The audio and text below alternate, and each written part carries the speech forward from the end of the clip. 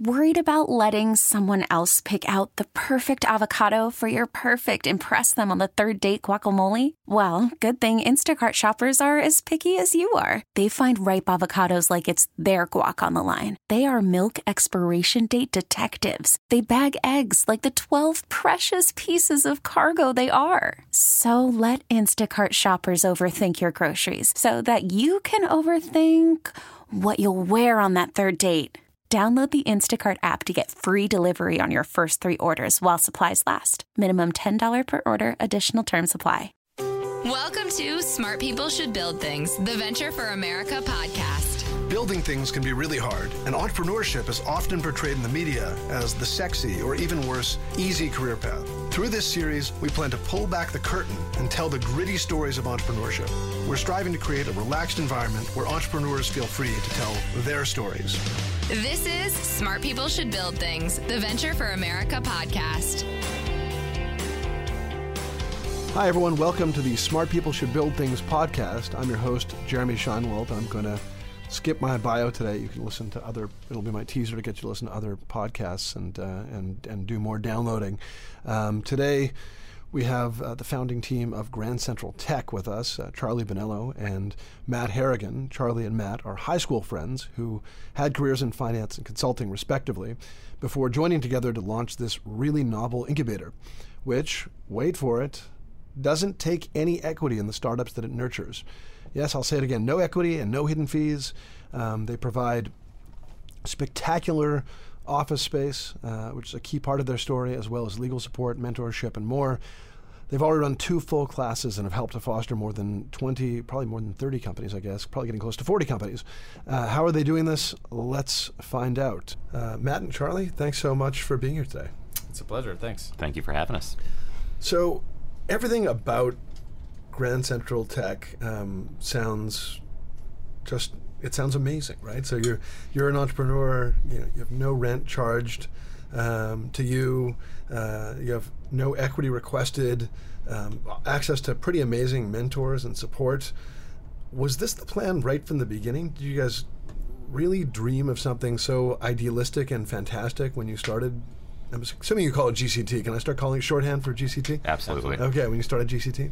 I think so. I mean, never had any idea it would be at this scale, but when we started it, our ambition was really to kind of change the way the tech interacts with the city around it. You know, we got together, as old friends do, over a bunch of beers, and we were talking about 2 things in parallel. The first is how the New York tech ecosystem was evolving in a really interesting way, but how there were a couple of pitfalls there, namely that there were some predators, some kingmakers, and in between, no real clear roadmap, especially as New York got to its feet, and a lot of big opportunities there. At the same time, it actually all goes back kind of to our high school. So we went to a place called Regis High School. It's an all-boys Catholic school on the Upper East Side, very rigorous, and as you would expect of a prep school, with one big difference, and that's that it's completely free for everybody who goes there. It was endowed 100 years ago by an anonymous widow who gave all of her money to the school, or to start this school, to give a free prep school education to the most gifted Catholic boys who otherwise couldn't afford it. Now, that last part used to manifest itself as, Italian and Irish immigrants. Now it just is sons of immigrants. So about a third of the student body are sons of immigrants, myself included. And it's great because you have a diverse and hardworking group of kids. The insidious part about it is that everybody ends up becoming doctors and lawyers because that's the immigrant parent dream. That's the ticket to upper middle classhood. So we were sitting around and talking about how we knew all these 30-year-old lawyers who were successful by every outward measure, but kind of wanted to, put their head through a window because, they saw people building their dreams around them. It's not because they weren't smart. It's not because they didn't have opportunities. It's because they were never exposed to it. And so we went to the school and we said, look, you've got this beautiful building that's empty during the summer. You've got these really, really talented young folks who need exposure to job skills and opportunities. And on top of that, you've got this alumni group that is deeply committed and devoted to giving back to the school, local, and very successful. Let's give them an outlet to do it. So we said, give us a floor. We'll fill it with startups. We won't take anything from them, but we'll require them to take on at least one recent graduate as an intern. And it went really well. One of the alums that came down to help us out was a guy by the name of John Conway. He's an accountant. And he said, guys, I love what you're doing. I've worked for the Milstein family for 25 years. They're really interested in technology and education, and I think they'll like this. Can I introduce you to them? And we said, absolutely. And so that's kind of the little founding story over there. Yeah. And in building Grand Central Tech, we brought some of those pieces with us. So we don't charge any of our companies any rent as a byproduct of the Milstein family being generous enough to not charge us any rent. So we're very fortunate in that regard. We don't take any equity of our companies. And as a result, we've really put forward an entrepreneur-friendly model. And everyone keeps asking, where's the catch, or what's in it for you guys, to Charlie and I.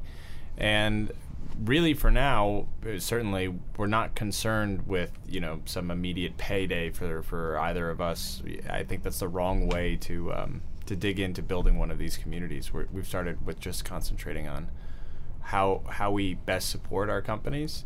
And what's interesting is, having done that, we've gotten tremendous response from the New York City entrepreneurship community. And some of the best startups in New York are now calling Grand Central Tech home. And once you've done that, we've been able to attract the interest of a lot of great corporations that want to figure out how to interact with that community. And there are opportunities for Grand Central Tech to monetize those interactions, if you will. I want to go back to, you were talking already about the kind of the founding myth, the founding story. You guys discussing this problem that you saw among your classmates, but in your careers. So I did a little bit of research on what's available about you guys. We have a consultant and a finance guy. Matt, you're the consultant, and okay, there's my research paying off. Charlie, you're the finance guy. Were you those guys? And how do you get from? How long were you ruminating on this decision on this thought process before you took the leap yourself to be a leader in this regard? Leaders in this regard. Yeah. If I correct my own English there. When Charlie and I started this program out of our high school, that was the summer of 2013. And in the course of, I was working at the time at ESPN. I'd actually wrapped up my consulting by then. I was a product manager at ESPN, building some really cool stuff. But it was right across the park. ESPN's New York City offices are in Lincoln Center, and Regis is on the Upper East Side. So I would scoot across the park every free minute I had and spend the time at Regis. And Charlie had an interesting break in his career, and he can talk about that. So we were able to spend the summer working on that project pretty intensively, and met John Conway, and he introduced us to the Milsteins, and they gave us an offer you can't refuse. So whereas it may not have been an out-and-out plan to get to where we are now, things kept presenting themselves to us, and we followed it.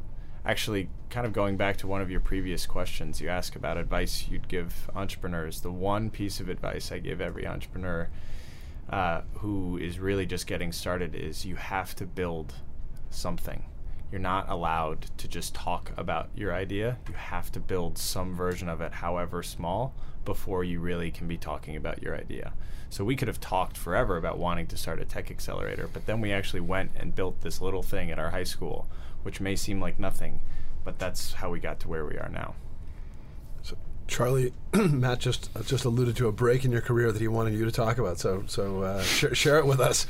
Well, my career was pretty interesting on the finance side. I covered retail restaurant companies at Fred Alger Management, and then I started a hedge fund with my old boss from there, and I'd helped him write a couple of books. My interests were always pretty wide. But in covering technology and really getting deeper and deeper into the New York tech ecosystem, I realized the sum total of all of my professional experience was training to identify emerging trends and growth and take advantage of that. And I realized I couldn't do that behind a Bloomberg putting in numbers in an Excel spreadsheet. So I took the leap and went out and started doing this. So you started at Regis. So it wasn't Grand Central Tech then. Was it Regis Central Tech? Was it RTA, the Regis Tech Accelerator? Okay. So what did the Regis Tech Accelerator look like aside from free space? How many companies were there? We had 7 companies. 7 interns. With them? More like 18 interns. 18. Okay. And it's actually kind of elegant using schools. I think that more people should think about schools during the summer. They're empty. Yeah, fascinating. And we took over the 4th floor of the building, which is funny, right? So all of the companies, we gave each of them their own classroom. And then at the high school that we went to, on every floor, there's a larger room that the teachers will hang out at, and the kids can go and visit them, and there are tables scattered around. And what was interesting for us is we assumed that all the companies would want to break out and have their own classroom and build their own little office space for the summer. But what they ended up doing was all piling into these shared areas, and that is informative of how young companies like to operate. We've got companies in Grand Central Tech right now with formidable founders who've done it before, and you assume, or one might assume, that they would want to go get their own office space, but on the contrary, they want to be part of energy, because as Charlie talked about, entrepreneurship is difficult no matter how good you are at it, and being around other people who are in the struggle definitely makes it easier on the darker days. So you had, I'm assuming the school ran 9.5 months a year, like normal schools, 10 months a year. So you had part of June, July, and probably most of August to get your company off the ground and walk out the door with 3 months of advice and free rent behind you to put a little bit of wind in your sails. Yeah, I mean, I think when people talk about accelerators in relationship to one another, the core offering of space and a community of startups that surround you, like 90% of the value you're going to get out of an accelerator begins and ends right there. And the rest, the resources, the introductions, all the rest of it, that's the 10%. So just getting those companies together and around each other that's when we realized that building a community is something we're both very passionate about. And are any of those companies from 2013, are any of them around today? Yeah. We have to check in with them, but I think actually almost all of them are around. Is there anyone in particular that you are fond of, that you remember well, Sure. that you're excited about? There's a company, they have offices downtown Manhattan called Full Stack Academy, and they are a 6 week. They have 6 week and 8 week programs. 6 week and 8 week full stack coding programs, teaching people how to code and how to basically transition from one career to the next. Yeah, and these folks they're Y Combinator alums as well, with some interesting exits behind them, and they're placing people, they're training people and giving them jobs, and that's like a big part of what's fueling this. I want to keep the word bubble off my lips, but. Yeah. Fueling this growth in the ecosystem. Bubble's a safe word here. Yeah. I'm a skeptic, so people who listen to the show know that I'm constantly asking people if they think there's a bubble. Maybe you don't want to hear it, but we just had David Kidder, and then he talked at length about how it's not a bubble. So most guests have been giving me the contra argument. I always joke that I've been saying it for 4 years, so if I say it long enough, eventually I'll be right. You have to, yeah. What's that line? On a long enough timeline, the survival rate drops to 0 for everything. Yeah, there you go. That's great. I like that. So how quickly do you get from? I mean, you guys just sort of talked about like, oh yeah, so we met this individual who worked for the Milsteins, and for those who maybe aren't in New York, you might not know the Milsteins are one of the really prominent real estate families in New York. What are some of the iconic buildings that they own? I guess they own a bunch of Midtown buildings. Let's leave it at that. I know they own a couple of that I think are J.P. Morgan's in downtown, and the one I'm assuming the one you're in, they're kind of half owned by that. So that's at what 44th and 43rd and Madison. 43rd and Madison. Because they're providing the free space in their building for GCT to operate. You talk to, I can't remember the fellow's name, I'm sorry, but you talk to this individual, he introduces the Milsteins, meet for coffee, and it's like, okay, let's do it, or how long did this take? It was almost that fast. Come on. It really was. We had a demo day for our first class of companies from Regus in mid-September. We were introduced to Michael Milstein, our third partner at Grand Central Tech, shortly thereafter. All the paperwork was signed in January, and I was, full-time February 1st, as I remember it.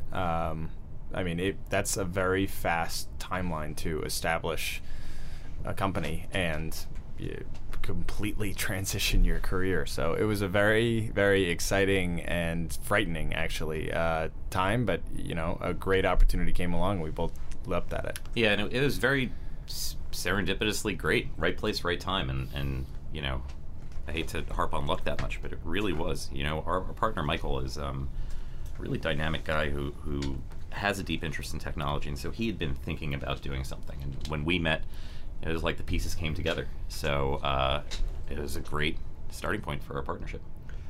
Tell our listeners how much that rent would what would the rent check be for 10,000 15,000 square feet. 15,000 square feet that incidentally Facebook used to lease before Grand Central Tech took off. Facebook moved out and we moved in about 2 weeks later. Like ships passing in the night. I mean, that space could go certainly for as much as $1 million a year in rent. And that's free to Grand Central Tech in order to build these companies and forever. And for so long as we exist, we will never be charged rent. Yeah, and we also, that also doesn't take into account the fact that it's also unbelievable internet connectivity, like super high-speed stuff that these guys can jam on without an issue about it going down. There's also a legacy Facebook infrastructure, which is kind of interesting thematically to talk about, what happens when these folks move out. And then third is, all these it's a Class A building. We have a cleaning crew come through. We have all these great amenities. We have unbelievable security, which, some people might think is a little bit of pain, but candidly, we've had almost every woman that's worked in the space come to us and say, I feel comfortable working here late at night. I feel comfortable being here because we know that they're going to be safe and they're going to be taken care of. And that's just, there's something to be said for the charm of being in a loft in Soho or something like that. But so Class A is Class A. So I'm curious about that. You said for as long as GCT exists, we have free rent. But considering that you're not taking equity, you're not charging any fees. You're like, as you said, everyone's kind of saying, well, wait, what's the catch? No, really, what's the catch? No, really, what's the catch? What is the model? How does GCT sustain itself? And what is the point at which GCT is done? This is sort of the riddle of Grand Central Tech, I guess, to the outsider at least. Yeah, no, you don't share anything with me that you don't want to share, of course. But it's fine. There's nothing to hide.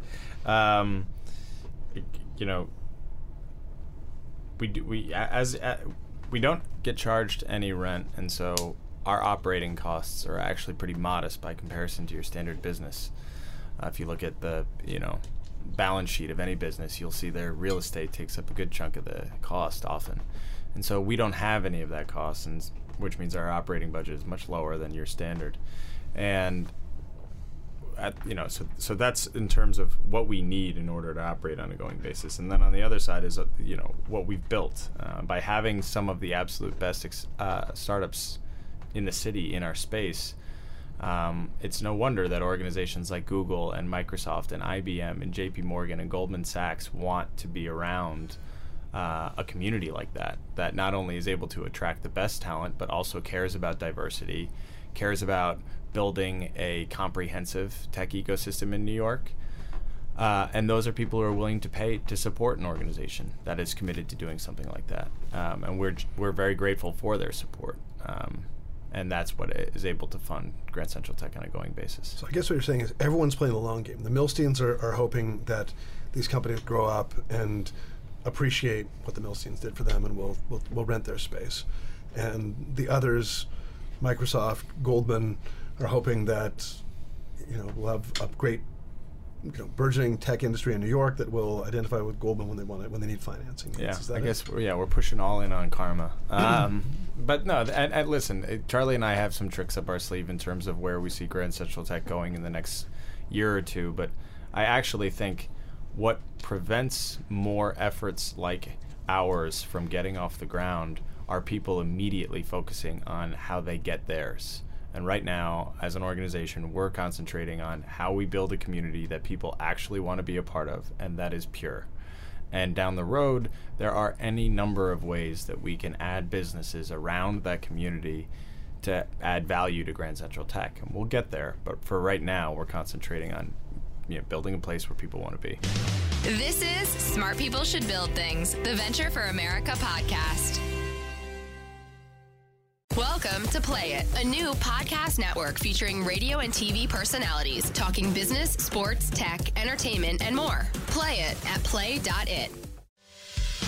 This is Smart People Should Build Things, the Venture for America podcast, a show about entrepreneurs and their stories.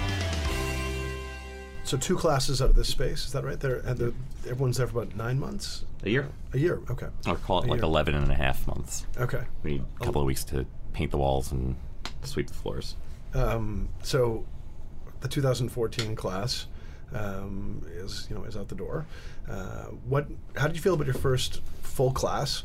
Who are you nostalgic about already? Who are you like, were there any tears? Were you like, I don't want to see this one, leave the nest? Why don't we start with you, Charlie? Who's the one you're most nostalgic about? And you're like, damn it, that kid's gonna make it one day. Weirdly enough, I'm proud of all of them. Weirdly enough, there were actual tears when they moved out all around. And the good news is that because we're able to accommodate them, 100% of them stayed in the building. They're all just upstairs. So I see them all every day. Did you guys get more space, or that space was intended for you? So we've built out a 40,000 square foot co-working facility called Build, and that's kind of built to accommodate them as they grow. We see them all. We see them all the time. I'm jazzed up about all of them, and it's great to see them continuing on with building the community that took so long to gel. We have weekly founders lunches, and they still do it together. These are the bonds that help drive the businesses and get over these humps that we've been discussing. I'm excited about all of them. How do you tell us about? Tell us. You don't name a favorite, but just tell us about 1 or 2 of them, and tell us what types of problems they're trying to solve. Yeah, well, I think one really interesting one to think about is Cohero Health, and Cohero Health is founded by Melissa Manis and Dan Weinstein. And what they've built is a smart inhaler and spirometer that allows parents, researchers, and doctors to monitor the efficacy and intake of pump-driven therapy. That's really inhalers for asthma and COPD. If you think about that, pharma loves it because they get to sell more drug if people are actually taking it, right? And insurance should love it because if people take their medicine, they don't go to the hospital as much. So it's a real win-win-win. They were mentioned by Tim Cook in one of his presentations. They're really firing on all cylinders. I think another really interesting company is Mast Mobile. And if you look around a modern office, the things that you don't see are an office phone. They allow the office worker to be untethered from their desk so that you bring one device, and that device has your office line, your home line, your work line. It has different security settings, different data settings, different data plans, and different payers. And that's a really profound thing. So they're building basically a competitor to the Sprints and Verizons of the world, which sounds crazy, except these are the guys that founded Virgin Mobile. Matt?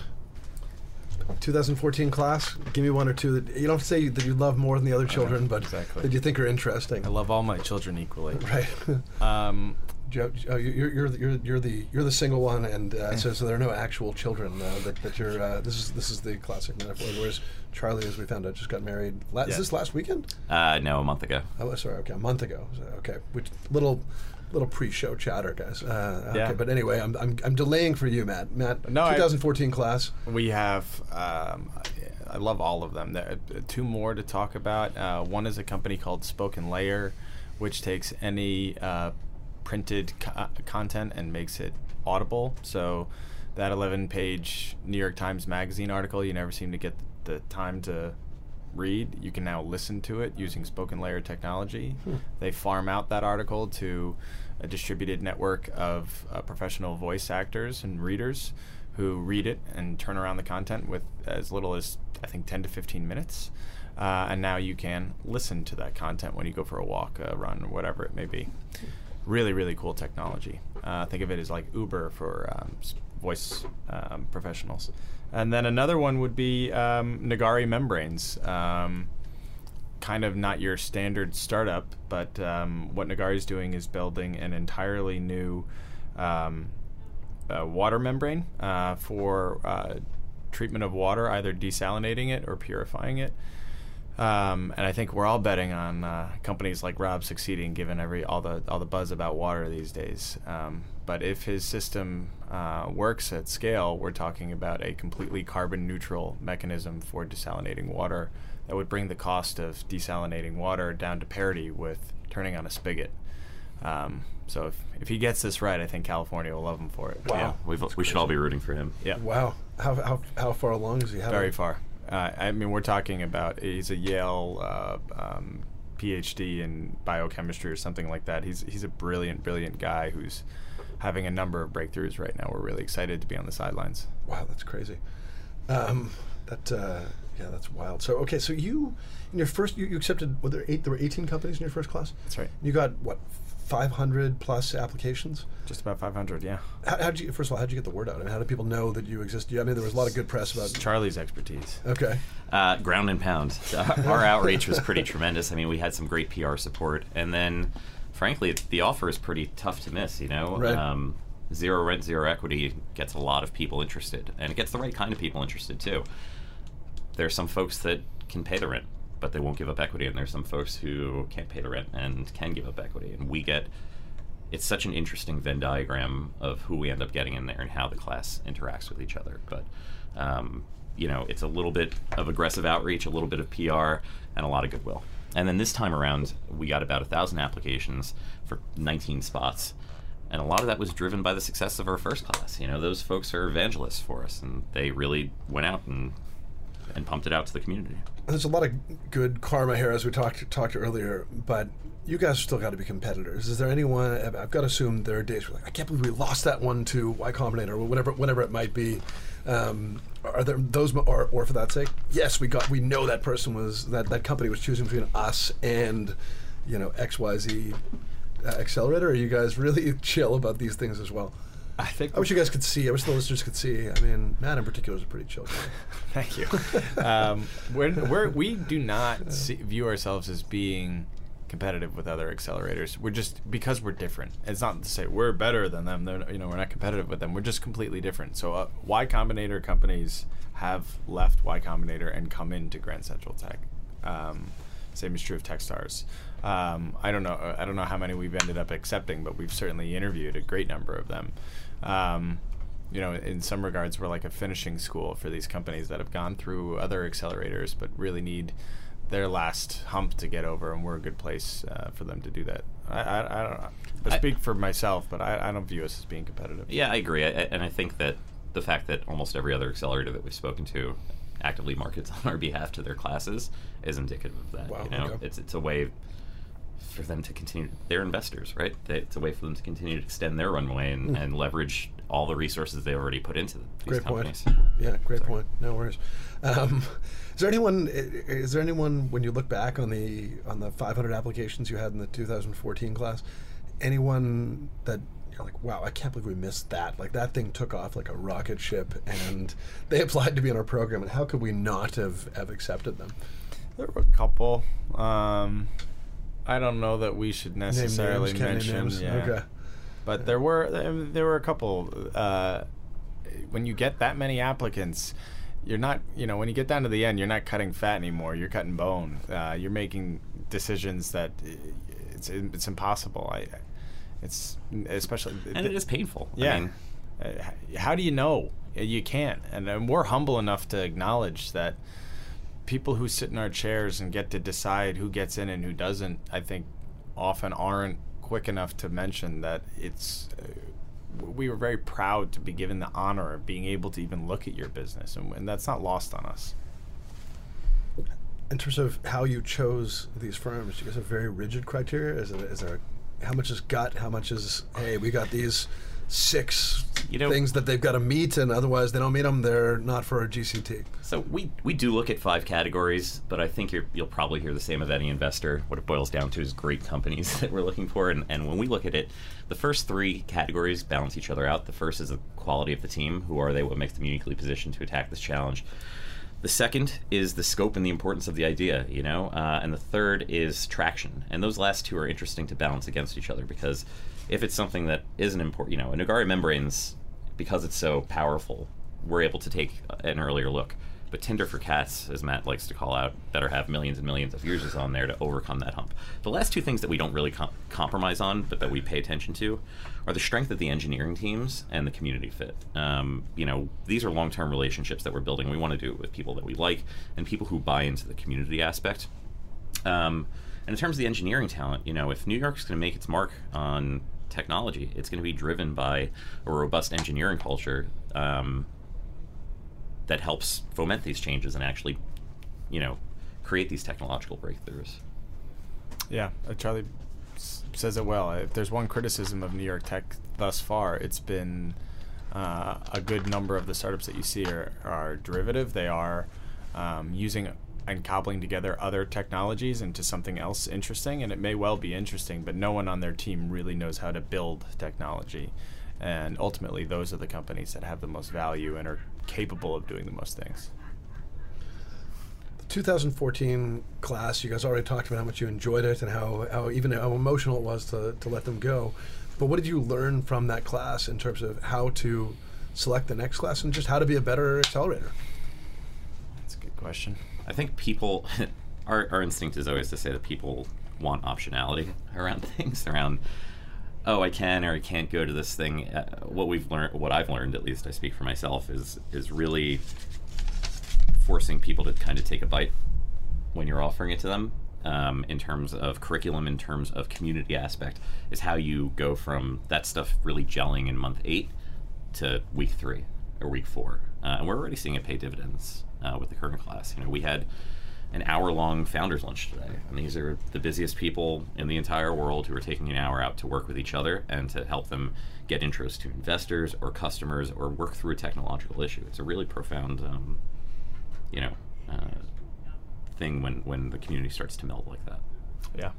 That's the biggest thing we learned from last year, is how to really build a community around some extremely high-flying and successful people as the entrepreneurs that we attract. They don't like to be distracted from their tasks, and you can only do so if you demonstrate to them that every time you do, you're giving them something that's of value to them. And so that's what we concentrate on from a curriculum perspective. So you guys have some pretty high-profile mentors that are engaged, with GC2. Joe Lonsdale of Palantir, Harry Lefrak, another member of a pretty prominent New York real estate firm family, who I read his bio. He also has an interest in tech. Andrew Yang of Venture for America, our friend here, my dear friend Andrew. How are you getting these mentors to engage with these companies? How are there? I don't want to put you on the spot, but is Joe Lonsdale really, coming down and investing his time with some of these startups? So the advisory board are advisors to Grand Central Tech. So Matt, myself, and Michael, and they work with us. However, all of them do. If they haven't, we have it in the works for them to come down and at least talk with companies. Now, the challenge with that is saying there's a real reason why you need to meet with X, Y, and Z. And in many cases, there's not necessarily a reason. So they'll come down, they'll engage with us, and they'll be a part of the community. But in terms of coming down every week and having office hours, I don't know that that's either relevant or advisable. Okay. Fair answer. What and the two of you guys, when you started this together, you're old friends. We talked before the show started about how Matt spoke at Charlie's wedding, so you're still clearly on good terms. How do you guys divide up the responsibilities at running GCT? I know there's a staff beyond a team beyond the two of you guys, but Charlie, what do you do? Matt, what do you do? And how do you guys ensure that you still have fun? We all do. We both do everything, but we're very lucky to have an unbelievable staff behind us that helps the machine hum. It's a lot of what I mentioned before, Matt saying it's setting these goals and empowering people to be able to achieve against them. In terms of me and Matt, we're almost telepathic at this point. Like an email comes in, it comes into both of us, and we just look at each other or point you or me, and it's kind of just divide and conquer on that. We look at everything through the lens of our companies, and we necessarily have to. And it's 3 questions: how do we shorten the timeline and increase the quality of access to dollars from investors, dollars from customers, and talent? And if we're able to execute against that, that creates a really virtuous cycle where everybody wins. Anything to add? No. In such a small, Charlie and I sit 6 feet apart from each other, so we are constantly dividing and conquering, and there's no specialization between us. Each of our personalities is obviously slightly different, and so naturally certain work caters to one or the other, but we are a two-headed dragon and like running the business that way. And we talked before, and we did something that might show up on another show, but why don't you tell us of the toast that you made at Charlie's wedding to I have to get out of here. I'm going to say to maybe illustrate how closely you guys work together. Yeah, well, I made clear to Kathleen the night before she married Charlie that he was already my husband. And it's very, very important for her to realize that I'm as much a partner to him as she is. And I think any entrepreneur who's listening to this certainly would appreciate the notion that the people who you go into battle with, who you start a business with, that's a deep and vital bond, and it's great. It's great working with Charlie on a day in, day out basis. I'm sure Kathleen would dispute that or did dispute that during the speech. But, no, but it's this is what makes Kathleen such a gem. She gets it. She knows that that this means a lot to us. I don't want to go on to another business. I want to keep building Grand Central Tech. I know that Charlie feels the same way, that this is the thing that I want to do. There isn't another thing. Yeah, this is the work of our lives. It's incredible. What, in terms of the Milstein's long-term goal, is anyone actually, for now, 2 classes in renting some of their space? Oh yeah. So and listen, that's a happy byproduct, right? The building is 1.1 million square feet. So it's not like the Milsteins are relying on us, our humble tech accelerator, to fill the building. On the contrary. Now that being said, they do support the tech ecosystem and want to have tech companies in there. So we have the Grand Central Tech Space, which is 15,000 square feet.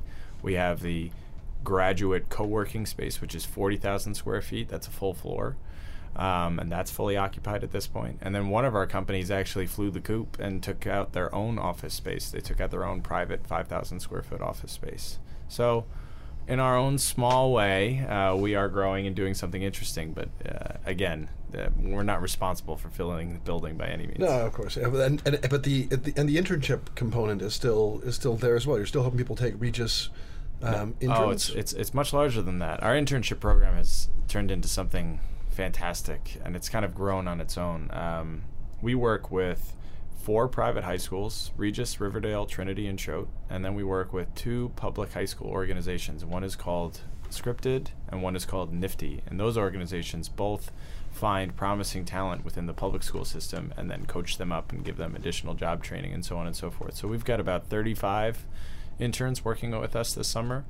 And each of them, prior to coming into Grand Central Tech, spent a day at each of our corporate partners, which is amazing to be like this 18-year-old kid and getting to spend a day at Google working on some group project. I wish I could have been so lucky. And then after having done a week of that, they're each placed with one of our companies for a 7-week-long internship program where they get to sit, shoulder to shoulder with some of the best engineers and startups in New York City. It's tremendous exposure at a young age. And they get to meet each other, and introducing young people of such different socioeconomic backgrounds we think is important. The Wall Street Journal, an article that you guys were featured in actually talked about how only 4% of startups coming out of accelerators succeed, but there's still accelerators growing, and I don't know if the growth of accelerators is diminishing that number, or if it's consistent off of accelerators, or I can see some a dismissive shake of the head there from Charlie. Like, what does that mean? What the hell does successful mean? What does 4% of the companies are successful mean? Does it mean remain in business for 3 years thereafter? Does it mean it gets acquired for X amount? I don't know. Okay, fair skepticism. But do you feel like there are too many accelerators out there? Do you think there are enough? Do you think do we need more or less? Are we at the right amount? Is the market just supply and demand is matching? Yeah, I don't know that it's not something that I dedicate a significant amount of my time or thought to, and I think that it's because of where we sit. If you look at a curve of a company life cycle, and it's this nice parabolic curve, and at the top, or on the y-axis it's risk, and on the x-axis it's proof, and it kind of looks like this. All you listeners can not see me doing this, but at the very far left-hand side, what you have are the early stage riskiest companies, which are just an idea or just a bunch of people working on it. That's where most accelerators and incubators can play, because they need to be able to take 10% equity from them for 50 to 150 grand. Because we're able to just play a little bit further to the right on the scale, which allows us to get later stage companies or more robust companies or more notable founders who push that bar over. And so again, I don't know that there's too many or too few accelerators out there, but I think we play by somewhat different rules. I guess maybe a related question, and I hope I'm not repeating myself, but are we lionizing the startup community to the point where maybe it's starting to be a little detrimental, where people who weren't meant to be in startups, maybe not in the accelerator world, but are I totally agree. I think it's funny. Sam Altman, who runs Y Combinator, put out a chart the other day showing the uptick in applications to Y Combinator over time, and there's this spike right in the middle of it. And he said he would give a prize to anyone who figured out what caused the spike. And what caused the spike was the movie The Social Network. And everyone decided they needed to go start their startup and be Mark Zuckerberg. I absolutely agree that there are way too many awful startups out there. We have no interest in working with them, and our ambition with Grand Central Tech is to create connective tissue between the corporate world and the startup world, because the corporate world ultimately provides the scale that these companies need in order to be ultimately successful. And I would argue that part of the issue that's causing this number of crappy startups is, in one part, that we've lionized the industry, but another is that there's a break in the chain in terms of generating personal, professional success, and people don't feel like they can get it from the corporate world. And so there needs to be a reimagination of how we generate success at scale that doesn't always necessarily involve spending 25 years at some large corporation. If we can get a little bit more thoughtful there, I think you'll do a better job of telegraphing to the startup community what they should be working on, so that they ultimately are successful. So maybe I can infer from what you're saying that there are sort of two kinds of success right now. There's the old school of, working in the job and ultimately, I guess, being promoted and more responsibility, right, saving, etc. And the new school, which is the Facebook school, which is in 3 years I can make $10 billion, whatever, and there's got to be a middle ground there. Yeah, and I don't think everybody out there is motivated by I need to make $3 billion and get my big, sexy payout. I think a lot of people just want to feel like they are working on a meaningful challenge. Yeah. And we need to find ways to break down larger challenges into chunks that people feel that they're working on, and they'll start companies around those smaller challenges. And the payout, whether it comes or not, it's a separate issue. Agreed. Yeah, I always say I think the most important, the thing I love the most about entrepreneurship is flexibility. Is just once you've made it, it's a lifestyle. Control. Yeah, it's a lifestyle. Absolutely. Guys, I think we're out of time. This has been great. I hope that we can check in the future and find out about more of the companies we'll find out about the class of 2017 and 16 at some point. And great. And I wish you all the best with GCT. Thanks for having us. Thank you so much. This was great. Appreciate it.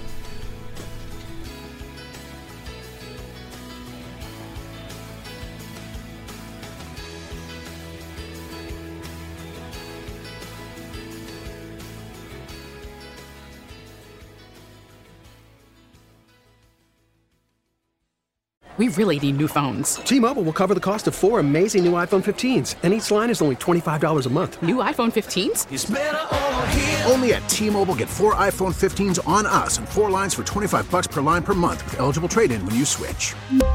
Minimum of 4 lines for $25 per line per month with autopay discount using debit or bank account. $5 more per line without autopay, plus taxes and fees. Phone fee at 24 monthly bill credits for well-qualified customers. Contact us before canceling account to continue bill credits or credit stop and balance on required finance agreement due. $35 per line connection charge applies. See T-Mobile.com.